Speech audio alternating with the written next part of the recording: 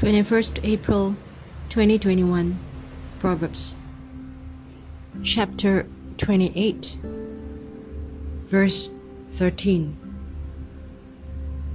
He that covereth his sins shall not prosper, but whoso confess and forsake them shall have mercy. Happy is the man that feareth always, but he that harden his heart shall fall into mischief. 15.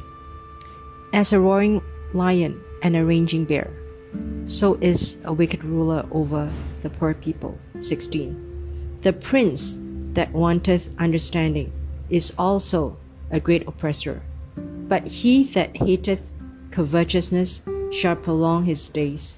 17. A man that doeth violence to the blood of any man shall flee to the pit. Let no man stay him. 18.